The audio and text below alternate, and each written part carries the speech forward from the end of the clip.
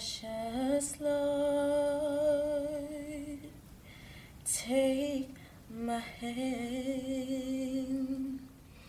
The Bluest Eye takes you on a journey of race in America following the Great Depression. The story follows a young girl who has struggles with her own self-image. Pecola believes Shirley Temple is beautiful because she is white with blue eyes, and that she herself is ugly because she has dark eyes and dark skin. Unfortunately, those closest to her reaffirm her thoughts.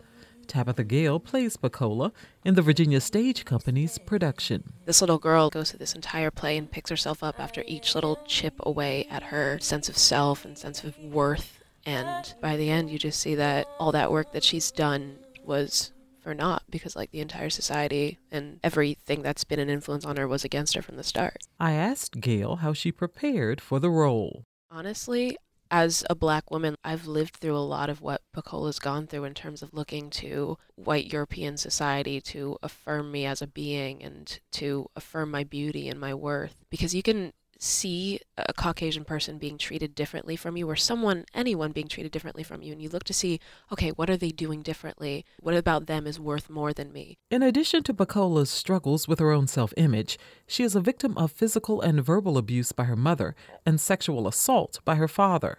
It's only while in foster care that Pecola meets two young girls who genuinely care about her, but their time together was short. Truth was, I missed Pecola.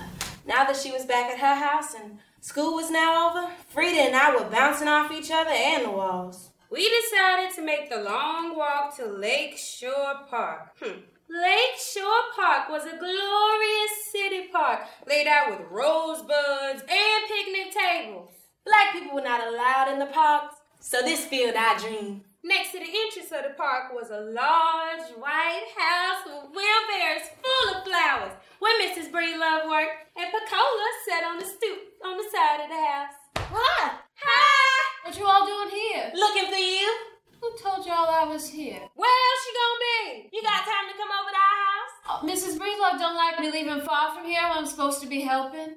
The play's producing artistic director, Tom Quaintance, admits that The Bluest Eye has some very dark moments. And I think between both the adaptation and then these amazing artists who are working on it, the warmth, joy, humor, love, we'll take you to those dark places, but we won't leave you there because you don't have the opportunity to step away for yourself. Director Kenesha Foster agrees. There's a lot of joy in the play because the play is really about the possibility of this little girl and how these little girls lift each other up and hold each other in a world that comes for them. The children's bond is reflected in one of Foster's favorite scenes. This moment, it's just a picture, but the three girls are playing together and they're sitting on the stairs and they all have their heads piled on top of each other.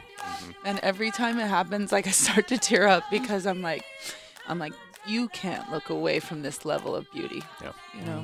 Her hope is that the audience will take from The Bluest Eye the message the author intended. She wants to know how we make sure this never happens again. And so her work asks, how did we get here? We have so many moments where we could have done better by this child, should have done better by this child. And there are moments at the end of the play where she says, I don't think anywhere in the country the soil was not good enough for marigolds to grow that year.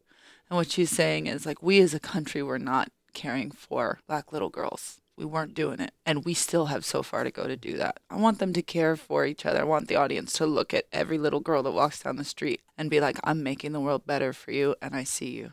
For Another View, I'm Lisa Godley.